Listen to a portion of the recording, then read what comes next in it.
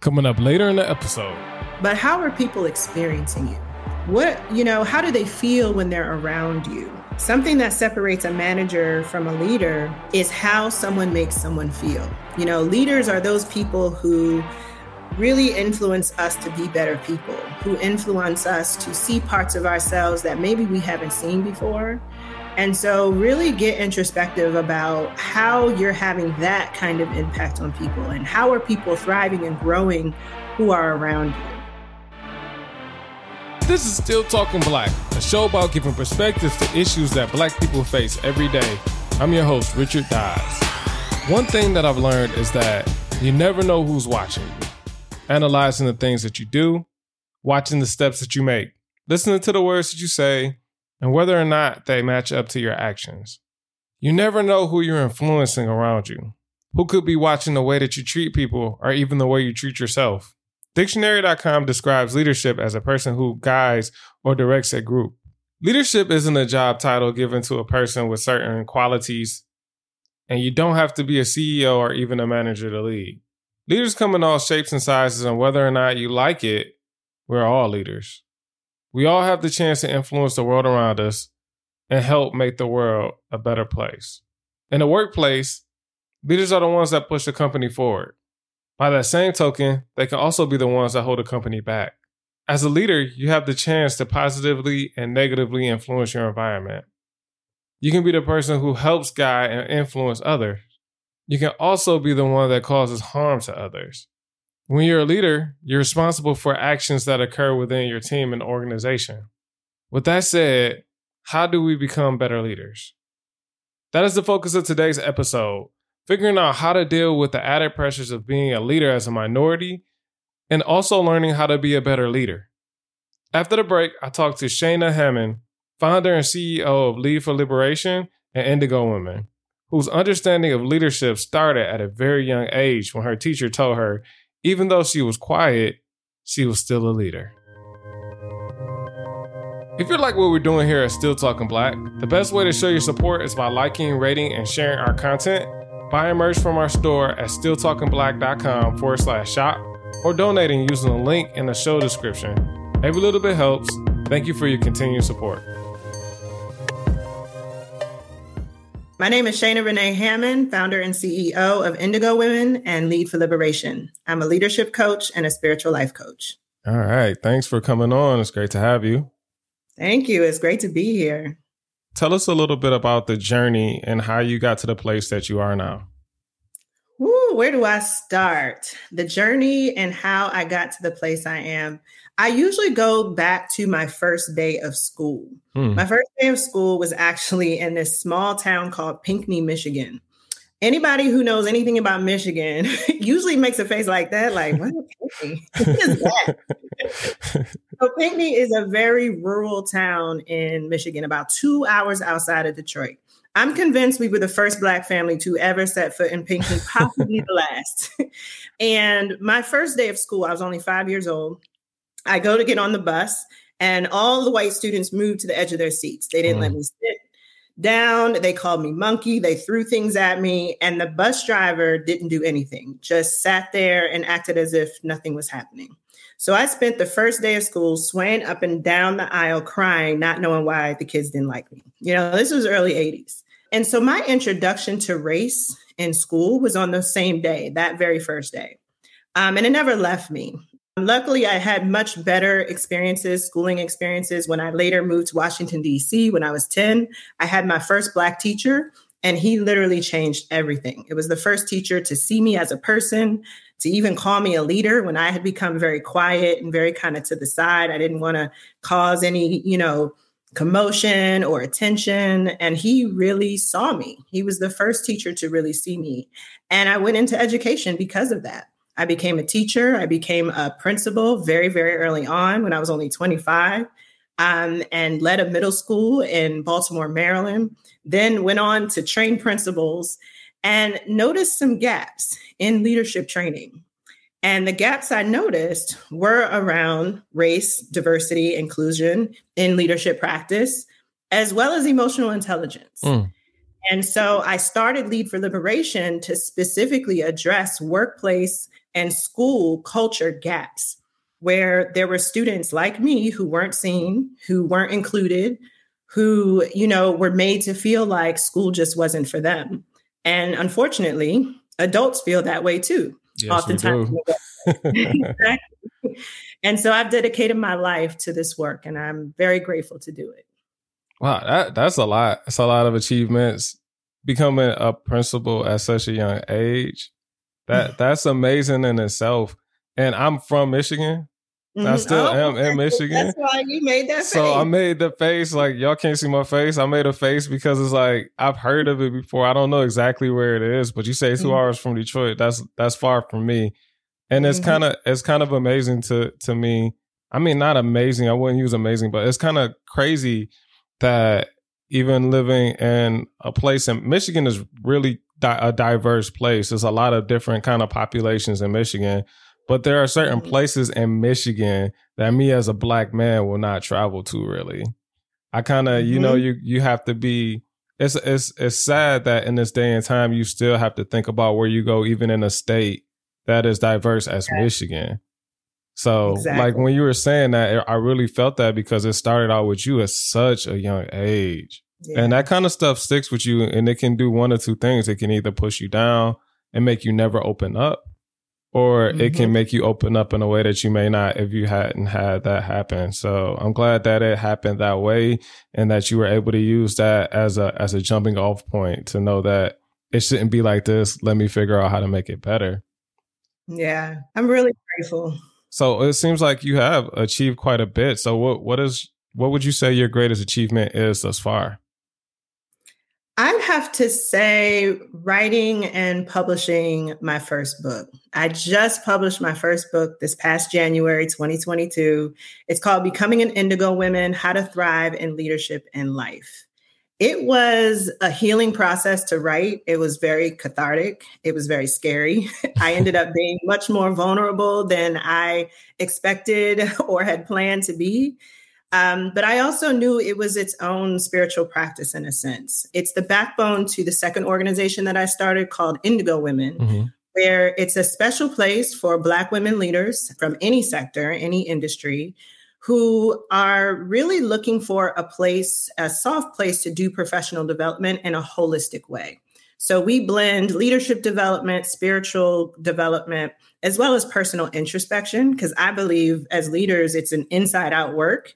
And it's really about your relationship with yourself first. And that impacts your relationship with other people and what decisions you make and what leadership roles you take and that kind of thing. And the book is all centered around the coaching methodology that I wrote that's called the R3 method. And the 3 R's stand for rebirth, reset, and renew. So it's all about a process for rebirthing, resetting, and renewing your authentic self. And so definitely that professionally is what I'm most proud of, and just really grateful to be able to do it. That's amazing. That's an amazing achievement in itself, just being disciplined to finish a book. There's so many people who start but don't finish.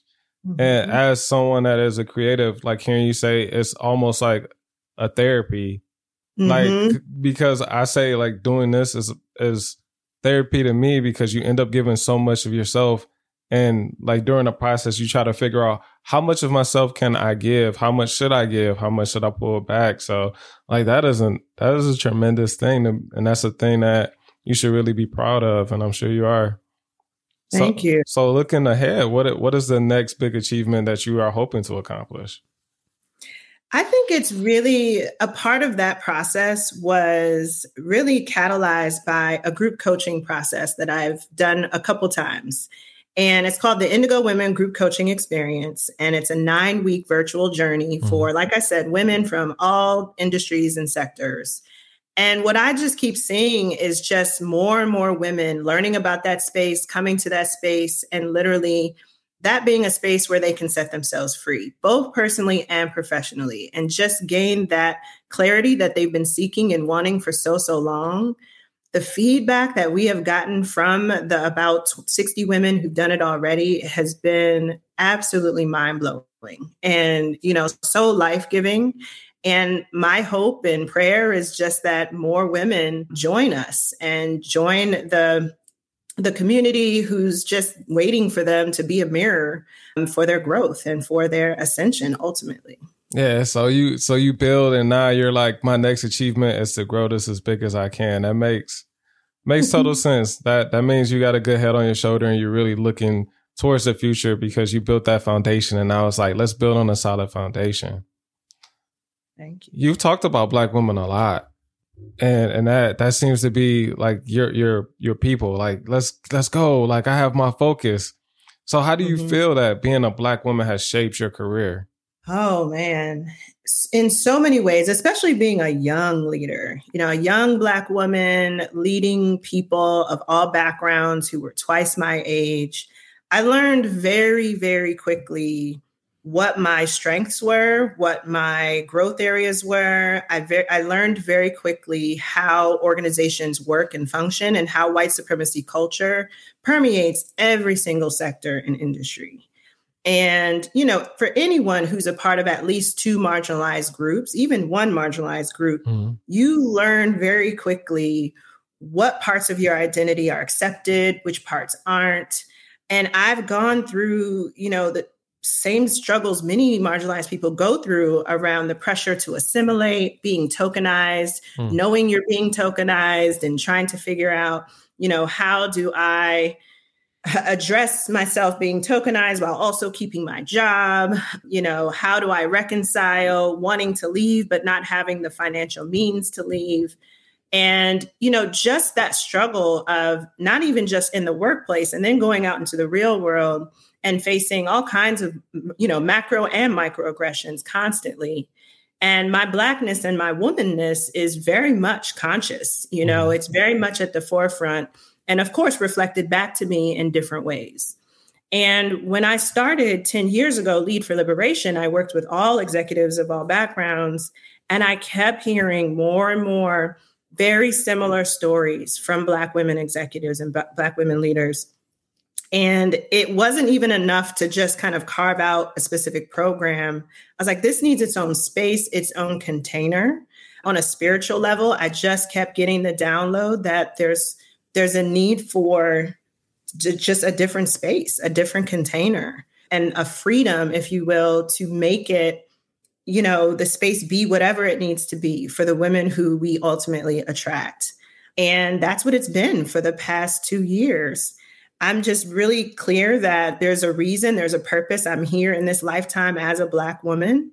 Whenever I'm coaching Black women, the spiritual life aspects of my work seem to just kind of rise up on their own and very much so just kind of surface themselves in very natural ways.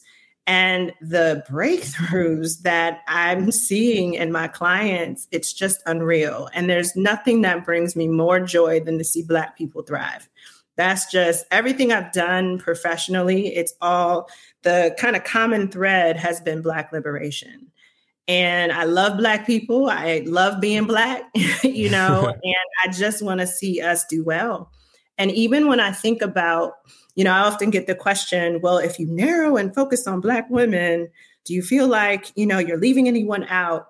Anyone who does any kind of liberatory work knows that when you focus on a particular group, what you're doing is transferable to everyone. It can support and it will support everyone, especially those most proximate to the group that you're supporting. So I know that by supporting Black women, I'm supporting all Black people. Mm-hmm. And so that nothing to me brings me more joy and satisfaction and a sense of pride than that. That's beautiful. It's something that you said, and it's something that I've thought about quite a bit. It's like every time you're a part of a marginalized group, you get an extra weight. I like to say weight. And one of my episodes I talked about, it's called, the very first episode actually is called, Is It Because I'm Black? And I talk about the weight of carrying around my Blackness everywhere I go, to where it's not just being, but everything is scaled up against, is this have something to do with the color of my skin? Right. And I always thought that, every time you add a layer to that, that's another way that you're adding. So it's like, I'm Black. And then you say, oh, I'm a Black woman. Or especially if you start to add other things into there, oh, like a Black LGBTQ woman. Exactly. Or It's always an extra layer, and there's so much to have to contain with that. So being a Black woman in leadership, and then you say being a young Black woman in leadership, have you ever come up against any resistance to people that you were tasked with leading? Of course. I mean, it's been like, 20 years almost now into the work I've been doing. So I'm no longer 25, but I've had so many experiences and so many different levels of resistance. And I think what I've noticed is the further I get in my leadership, the more subtle the resistance gets. And even also more biting it gets, because it's so subtle that sometimes I don't even realize it's there until there's, really strong concrete resistance.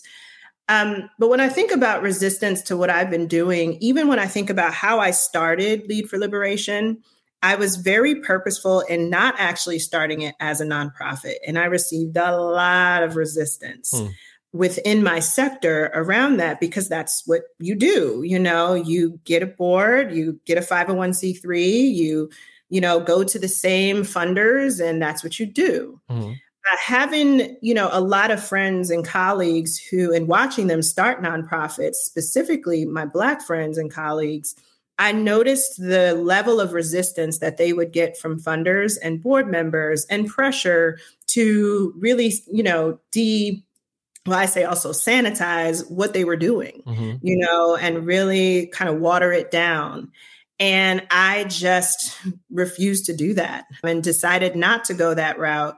And also received resistance and getting, into a couple of doors, right? And there were explicit doors closed because I did not go the traditional status quo route of starting an organization. And so, the 10-year journey has been met with lots of obstacles. We've had our own financial obstacles, we've had staffing obstacles. We've also had a lot of triumphs, and I'm happy to say we're now in our best 2 years we've ever had, coming off of our most, challenging 2 years before that. Yeah. And I think it was just really trusting the download that I kept receiving from Spirit over and over. Like, you're on the right path.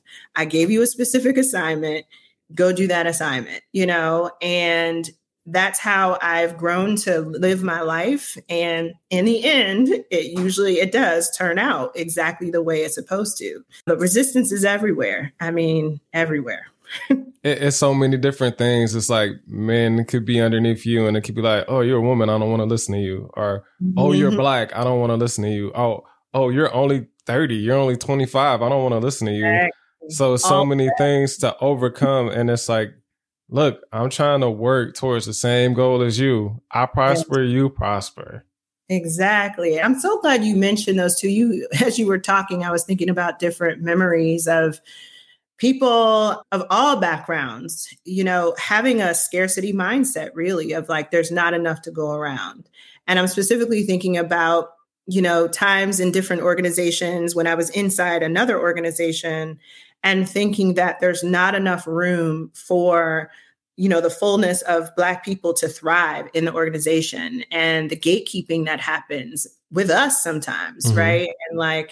And how white supremacy culture creates this illusion that there's just not enough resources. There's not enough money to go around. There aren't enough positions. Only one person can shine at a time. And what that does to relationships is just really sad. Yeah, it's funny that you say relationships, just because I had another podcast about relationships. And one of the things that I've brought up in the past on that particular podcast is that if you're in a relationship with somebody, and it doesn't even have to be romantic, if we think about just relationships in general, like all of Black people are in relationships some type of manner. But if you're in a relationship with someone, a work relationship, you're leading someone's leading you, and you're trying to win, that intrinsically is a problem, just because if you win, that means somebody has to lose. So it's like, when we keep that mindset, like, I got to win, that means that you're going to be doing things to make other people lose. And that's not the place that we need to go. Not at all. I call white supremacy culture the sick collective consciousness. It is a consciousness that we unfortunately were all born into that does say there's not enough to go around, everyone for themselves, whatever you need, take it, and don't trust anybody. And we're all separate, which is a complete lie, and like abundance says, there's enough to go around. We can all win. When I rise, you rise, we rise. And there's just such a difference. I can tell a difference in the clients that I have the joy of working with. I can always tell immediately when I meet them what kind of mindset they have based upon how they talk about their role and how especially they talk about the people that they work alongside. That's a very interesting thing. If you really want to get to know someone, let them talk. That's exactly. That's good advice in a lot of things. If you're dating, if you at a job, just let somebody, get somebody going and just listen. Just stop talking for a minute. Listen. Yeah. Listen, and I'm leery of people who have a really tough time giving other people their flowers. Those people who like can't compliment anybody. And if they do, it's like an underhanded compliment and they have to immediately follow up with some kind of criticism about them. Yeah. I'm very leery about people like that. And usually that's a scarcity mindset, right? They think that like, if I put this shine on this person, then that means I'm less than. And it's just sad. And it's very detrimental to relationships. Yeah, that kind of thinking goes back to, I got to pull somebody else down to be equal. But if you pull somebody else down, you're still in the same place. Still same You're place. still down, but you just brought somebody with you. Like, rise up. And then you can rise above, but you don't have to pull somebody down to get up to another level. It doesn't have to be that way. No. And we need each other to rise. Like I have not gotten to where I am by myself by any means, from the time the story I told about my 5th grade teacher to there have been so many colleagues and mentors and, friends who have supported me and who continue to support me now. There's no way I could have done half the things I've done by myself. The Black community, the world, there's so much healing that we need to do just because we're so separated.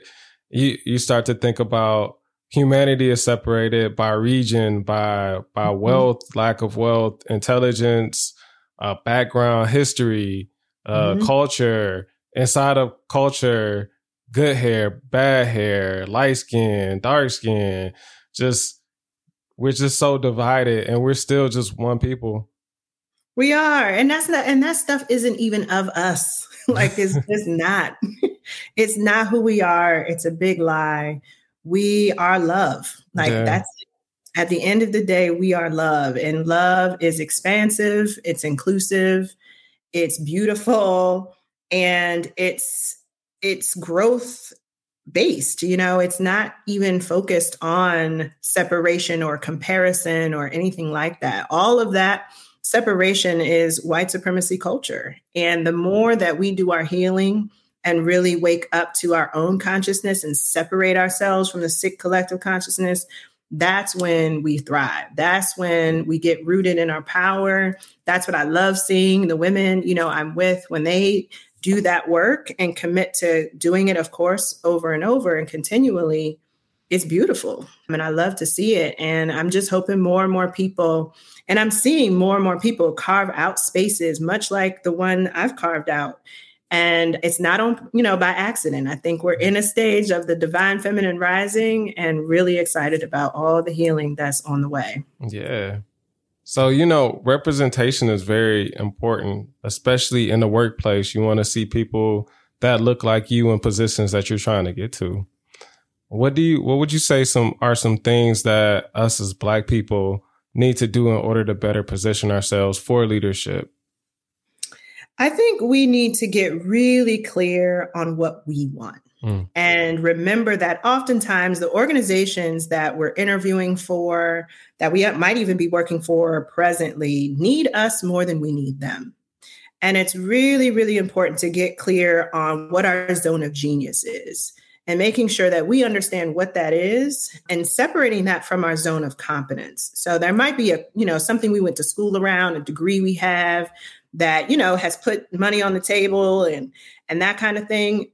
And that might not be your zone of genius. And so making sure that even before you think about representation, well, what do you want to do and what fills you up? And making sure that that role is something that you can do in a way that will fill you up, you know? Because sometimes I think a lot of our ancestors, you know, and they had much more pressure, I think, than we did to represent and to open up doors and to trailblaze. Because our ancestors worked so hard and made so many sacrifices, I think we're in this kind of new space where we have a little bit of room to really think about now, what does it mean to thrive? What does it mean to both represent me and my community and my family and do it in a way that is expansive, that is ease, that is joy-filled? And those two things can be true at the same time. And while it wasn't true for our ancestors, I'm sure that's their greatest dream for us. Yeah, that's a great point. How important do you think it is to be intentional with what you want? I think about the biggest strides that I've made, whether in school, whether in my professional life, you know, for myself or in a 9-to-5. The biggest strides I ever made was when I was intentional about what I wanted. I looked at a goal and I said, I got to figure out how to get there. How important do you feel like that is for the success of us going forward in careers and even as entrepreneurs? I literally had a conversation with a client about this this morning. This was my breakfast conversation. As you know, I was meeting with a woman who's in her own level up phase. And she knows generally what she wants to do, but she's not necessarily clear on exactly what it is. She doesn't have specificity. And I will tell you from a spiritual standpoint, what I have learned is the more specific I get about what I want and I write it down and I set intentions around it, the faster it comes to fruition. I think, you know, being clear on what you want and setting that intention and then talking about it and then being in motion with that intention, I think that's actually everything. You know, I'm a firm believer that there are forces way greater than you and I at play all the time. And the more that we can sync up with that energy, the more that we're going to be rooted in our own power. We are so powerful as a people, so powerful. And my prayer, my wish is that more and more of us really, really root into that power, that ancestral power, that spiritual power that's there and available for all of us. Yeah, one thing that I really like to do is I like to make a goal. I like to look ahead, see if it's a place that I'm trying to go. And I'll be like, all right, this is where I'm going to have to go. So like if somebody's trying to get a new job, this is what I tell them. I say, look at the job that you want maybe 5 years from now. Look at the skills that they're asking for. What do you have? All right, what don't you have? Now go and get those things that you don't have and position yourself for that position 5 years from now. Exactly. And that's kind of how I've always thought. I think of a big goal and then I think of stair steps. How do I get there? And, you know, you have to really be intentional. I had an episode about school and we were talking about how you need to be intentional about the degree that you get, because you can get a degree that's a soft degree that it's not going to be as useful as a hard degree like a STEAM or a STEM degree like engineering or something that has to do with science, something that's going to make you a lot of money. Right. So I also say that once you get in your career, be intentional about where you're going, just because you'll get into a place and the company will have an idea of what they want for you. Right. And a lot of times you can float along and go along with what they want for you. And that might not be what you want for yourself. But you could get caught in a wave to where you're in something for 10 years and you end up somewhere where you never wanted to be. And now you're looking back at where you wanted to go and it's 10 years away now because where you was trying to go to that place, you got pushed somewhere else. Now you're stuck in a place that you might not want to be. So being intentional is so important. That's so true. And you made me think about too, like, you know, in addition to thinking about what you want, it's also really important to think about what you want to add to the organization that you're thinking about joining or the industry you're thinking about joining. Because just like you said, they have an agenda. What's your agenda? What are you looking to add? And what ways are they going to be different because of your leadership? Because you were there, because you showed all the way up. I think it's really important. Yeah, I'm a firm believer of you get what you give. Mm-hmm. You're not gonna, if you don't put in the work, you're not gonna get anything back. Mm-hmm. It's like whenever I go to a company, I want to make sure that I make myself as valuable as possible. I can learn everything that I need to learn so that when I leave, that I made an impact there and it'll be felt when I leave. And when I leave, I've taken the lessons that I've learned there to somewhere else so I can start to rebuild again. Mm-hmm. So I'm totally with you. That was a great point that you brought up. So for those of us in leadership, you know, mm-hmm. you talked about it a little bit before, and sometimes you said being a token. That's something that I think about a lot. Like, you know, it kind of reminds me of when I was in college. Like, I had good grades, right? Mm-hmm. And affirmative action still was a thing. Mm-hmm. So it's like, even though I had good grades, it was like, am I here to feel like, you know, the set amount of Black people that's supposed to be here? Did I earn my spot? Do I deserve my spot? Am I smart enough to really do this thing? Yes. So, I mean, I don't think that goes away in certain places, because certain places have, like, especially publicly traded companies, they have to have a certain amount of diversity in the workforce. Mm-hmm. So how do you overcome that imposter syndrome, thinking that maybe you got somewhere? Because it's the opposite is true. Sometimes you feel like you're not somewhere because of your color, but then sometimes you can feel like you are somewhere because of your color. Mm-hmm. How can you overcome that? Because sometimes it is truth. Sometimes it is true. It is truth. Sometimes you are there and it's actually not imposter syndrome and you were there to fill a quota, you know, or they have a workplace culture where they put people of color in leadership positions, but don't really give them the power and decision-making power that they should have in that leadership position. And so then you're left to feel like, wait, well, is it me? Do I not have the qualifications? Am I not performing well? Where it's, you know, also a part of that specific organization's culture. So it's really important. There was a great article written about this, and it talked about how, you know, we need to kind of stop focusing on imposter syndrome and focus on the conditions of organizations and how they're feeding into tokenism and tokenizing people of color and tokenizing women of color in different ways by not really giving people the trust to do their jobs that they signed up for. And so I always invite leaders to really think about both. Think about, yes, the growth that they need to, of course, prioritize and the limiting beliefs they need to release, and also to look at the workplace culture that they're in and whether that culture is actually a culture that is worthy of them. And that's a culture where they can actually grow and thrive, because a lot of times the answer is no. And it might mean moving somewhere else. And the issue is not at all that person. You are qualified. You are extremely powerful. You are a huge asset. But this organization isn't positioned in the way to really be worthy of what you have going on and what you can offer. And it might be time to go to another organization. That's so valid. That I think about that kind of stuff all the time. And I think the way that I'm thinking about it now has kind of changed a little bit, just because no matter how I got in the spot that I'm at, I'm going to take advantage of being there. I'm going to get everything that I need while giving what they require, but I'm going to get everything I need out of it. And I'm going to keep pushing and I'm going to keep pushing until I can't push anymore. And then when I can't push anymore, I know that's when it's time to go. Yes.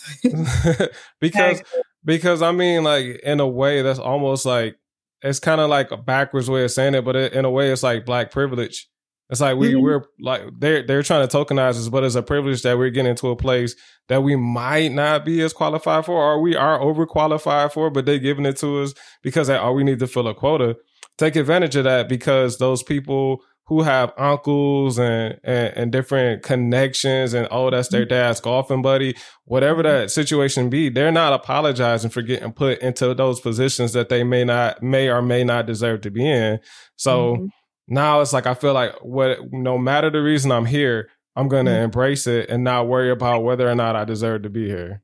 Exactly. And it goes back to what we were saying about knowing exactly what you want. And that's the power of it. Knowing who you are and what you want will keep you rooted. That is so powerful. That's great right there. So what are some things we can do to overcome some stereotypes that comes with being Black, especially like in a workplace? I've talked about this before, and it's like, I think for me, it's like a delicate balance, because how much do you correct and educate? How much do you, try not to take offense and rise above? Because I look at even every situation, you have to be way more calm and way more collected and way more educated and way more prepared. A lot of times to really be recognized, it takes so much more. Like takes two times just to move the same amount that it would take them one. We got to do double. So how do we start to overcome some of those stereotypes and things as Black people in the workforce? I bring it back to, in our program, we really focus on first self-care. We focus on ourselves. And you just said we have to do so much more. There's so much emotional labor that's required of us. There's much more energy that's required of us. There's much more strategic thinking that's required of us. I mean, we're playing chess all the time. We're constantly thinking about how things are perceived, what the implications are for lots of different people. We're carrying a load most people aren't.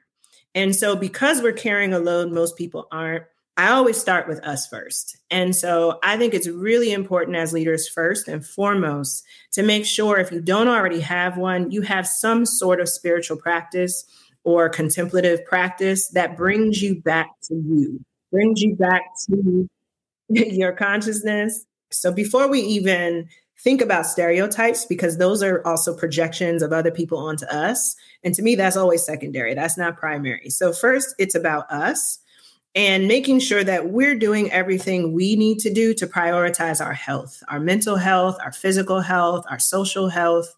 And so that's a huge component of our program, is really getting back to self.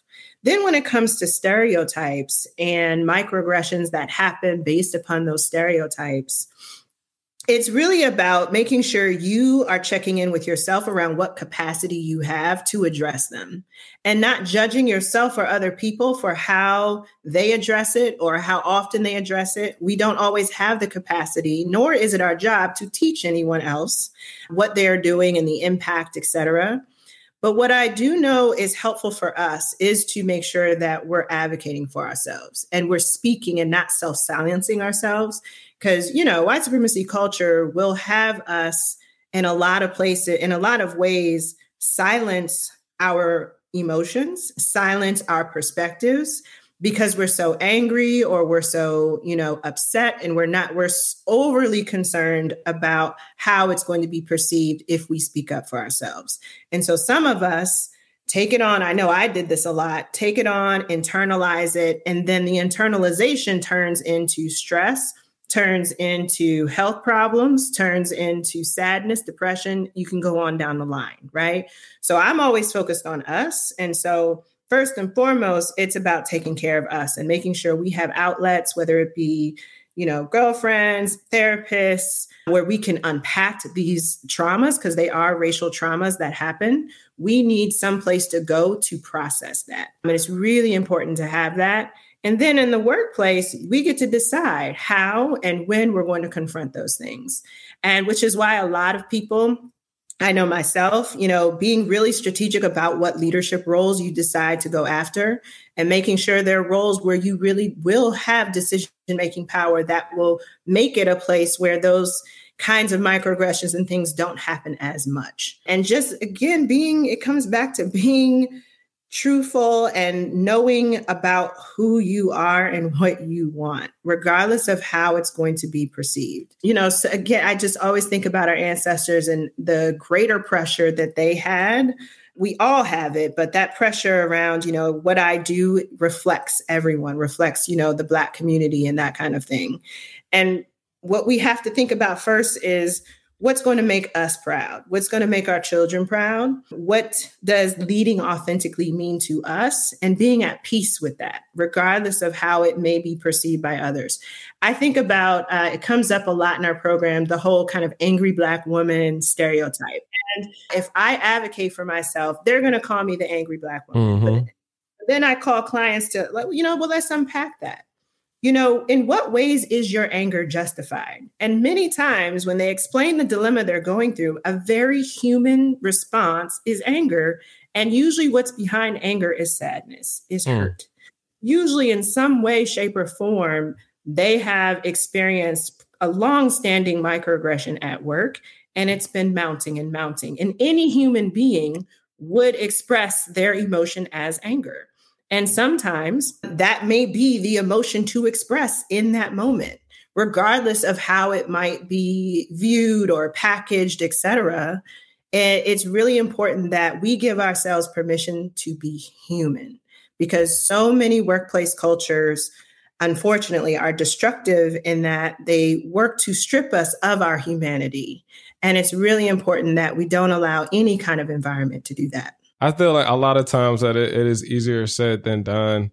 But like I said, like we always feel like we have to be on our best behavior, because any slip, then we get put into another category. Any little slip. And it's so unfair that, like, especially like the angry Black woman one is the thing that I think about all the time. I have somebody say, like, they want to call me an angry Black woman, but don't Asian women get mad? They get angry. Don't white women get angry? Don't Hispanic women get angry? Every woman get angry, but then we get labeled with angry Black woman. And it's not fair. And it just, it's like another level of elevation that we got to live up to this unfair measurement of being somebody. And that's the thing. We don't need to live up to that. That's not liberation. I'm all about liberation. And there's no way that liberation to me is not expressing and feeling my full range of emotions, just like anybody else. Yeah. And I think the more that we really take the risk, because in a lot of places it is a risk. Let me be clear, it is a risk.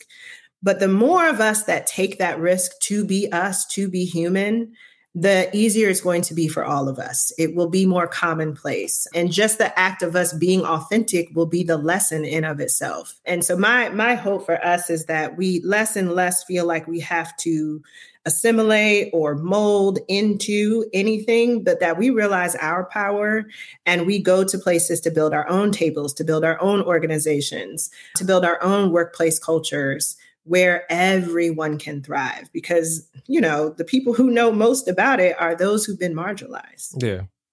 I think what you said is very, very on point with especially building your own table. And, it takes so long sometimes to be comfortable. And I've seen this with different things, and like a topic for another day, even just the way that I was analyzing the whole thing that has been going on. Everybody's been talking about it, the Will Smith stuff, the way that I kind of analyze his behavior. And like, I don't want to get into the whole thing, but what I see from that and previous things that's resurfaced and whatnot is a man that's been trying to live up to being Will Smith. Right. And I don't think that he's allowed himself to just be Will Smith, just to be himself, but he's living up to Will Smith.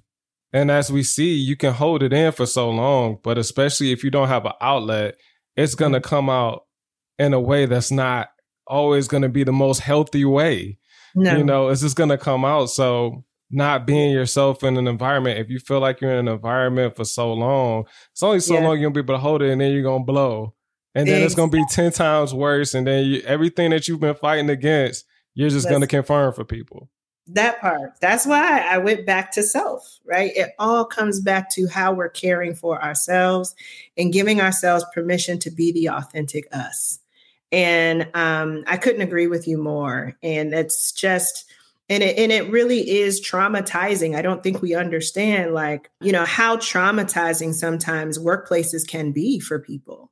And sometimes we're even afraid to label it like that, because it's like, well, it's not that bad and it could be worse. And it's like, no, I have coached and so many leaders over the years who have literally been traumatized by being dehumanized and not allowed to be who they are, and really called out for being who they are, not recognized, for their contributions, for their talents, for their gifts, constantly, being undercompensated and not trusted to do their roles. Those kinds of things take a psychological toll on people.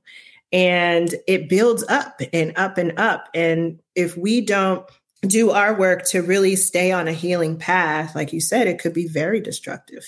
How important do you think it is for us to acknowledge traumas and things? Because I think a lot of times we try to avoid them and try to rub it off. I'm thankful to have a job. But, you know, right. Like if you're not happy, like how important would you say as being a leader, especially being an effective Black leader, and then you can add on any other things to that, like an effective Black female leader, or young Black female, out of all, how important is it to be true with yourself about how you're feeling in order to be effective? Oh my goodness. I have a chapter literally about telling the truth and how telling the truth is its own spiritual practice. And we have to be able to tell the truth to ourselves.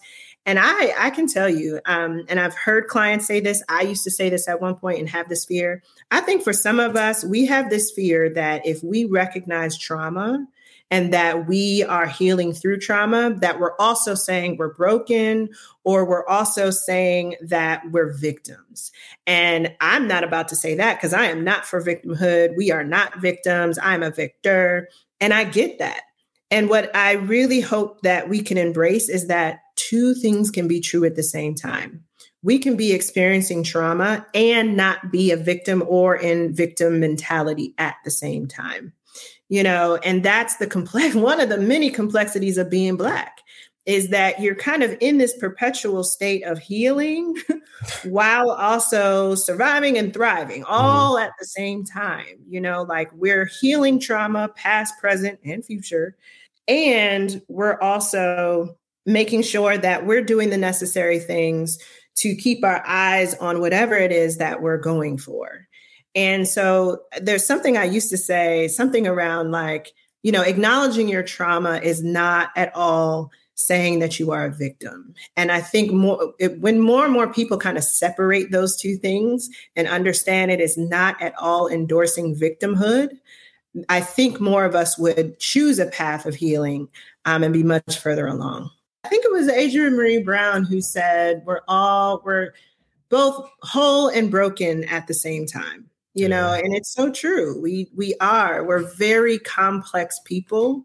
And just because, you know, outside world doesn't accept the complexity of us, we need to accept that first of ourselves and then of each other. Because, you know, it might be true. Maybe some people aren't ready for the complexities and depth of us, but we're ready. Yeah. And it's just time to claim the full range of who we are. Yeah, I definitely believe that. And we just got to be ourselves. Exactly. So we kind of talked about it a little bit already, but you have a book, Indigo Woman, How to Thrive in Leadership and Life. Yes. How would you describe an Indigo woman? In just two words, I would say, well, a couple words, I would say a free Black woman. It's a woman who knows exactly who she is. And more importantly, she knows who her source is. She knows she's working on behalf of a force greater than her. And she's in constant seeking and constant reverence of that calling. And she is someone who is very empathetic, who is also very bold and gives herself permission to express and experience the fullness of who she is. She's someone who adopts self-care as a mindset, not even just a set of practices, but really takes her energy very seriously, understands that different spaces also need to be worthy of her and relationships need to be worthy of her. And she's in this state of constant healing, state of constant growing. And she's here to thrive, and she knows it's her birthright. There you go. So wrapping it all up, what advice would you give Black professionals striving for leadership or desiring to be better leaders? I would say if you don't already have a practice of focusing on your inner self, I would say start really doing some introspective work around whatever that might mean to you. And I do really mean spiritual. I'm not saying religious or saying any one denomination over the other, but really just honoring your spiritual self first and getting still and getting really clear on what it is you're here to do and for whom. And then in terms of leadership, something I've always said for many, many years, the most important leadership skill is listening. And so really take time to listen to the feedback that you're getting around you from maybe your direct reports, from your manager, from your colleagues, your peers, and ask people, how are you? Not only how am I doing and what I'm producing, but how are people experiencing you? How do they feel when they're around you?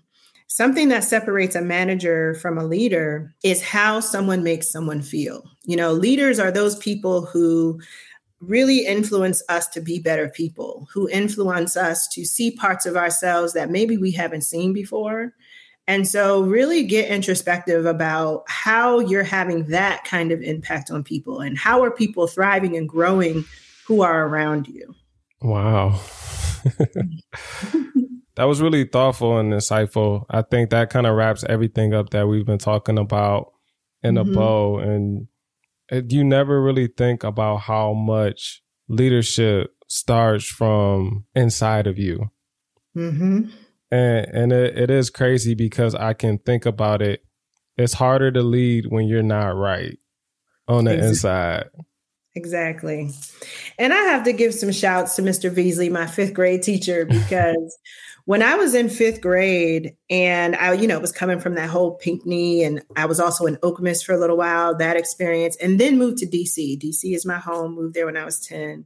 And I was a very quiet student. I didn't say a whole lot. I sat in the back. I was, trained to not say a lot, basically, and to not really be seen and to be invisible. And so I was invisible, really tried to make myself invisible in his class. And he made us write in a journal, all of us, every single day. And I am now a journaler, largely because of him. And I will never forget, in my journal, he said something to the effect of, "You're a leader." And I was like, "Leader? I don't really talk to anybody. What do you mean I'm a leader? I'm quiet." And I asked him about it. And I said, "Why did you say that?" And he said, "Shana, I see what you write about in your journal, and I see how you treat people. You are a leader." And that completely shifted my mindset around what leadership means. And so that was very much, informed my response to that question. That never left me. And it never left me how he made me feel at 10 and how that still has impacted me many, many years, decades later. Wow. Well, Shana, I just want to thank you for coming on. This was a great conversation. Of course. Thank you for having me. You can find Shana's book, Becoming an Indigo Woman, How to Thrive in Leadership and Life, on Amazon. You can also find more about Shana at leadforliberation.com. I will include all of her links in the show notes. So again, thank you everyone for listening. Still Talking Black is a Crown Culture Media LLC production. It's produced by me, Richard Dodds. Our theme music was created by the DJ Blue. Please make sure to rate and subscribe to the show on your favorite podcasting app. You can follow the show on Instagram at Still Talking Black, and you can follow my personal account at Dodsism, and that's DODDSISM. You can find out more about the show at stilltalkingblack.com, where you can find previous episodes, episode transcripts, and a link to the shop. So again, thanks for listening, and until next time, keep talking.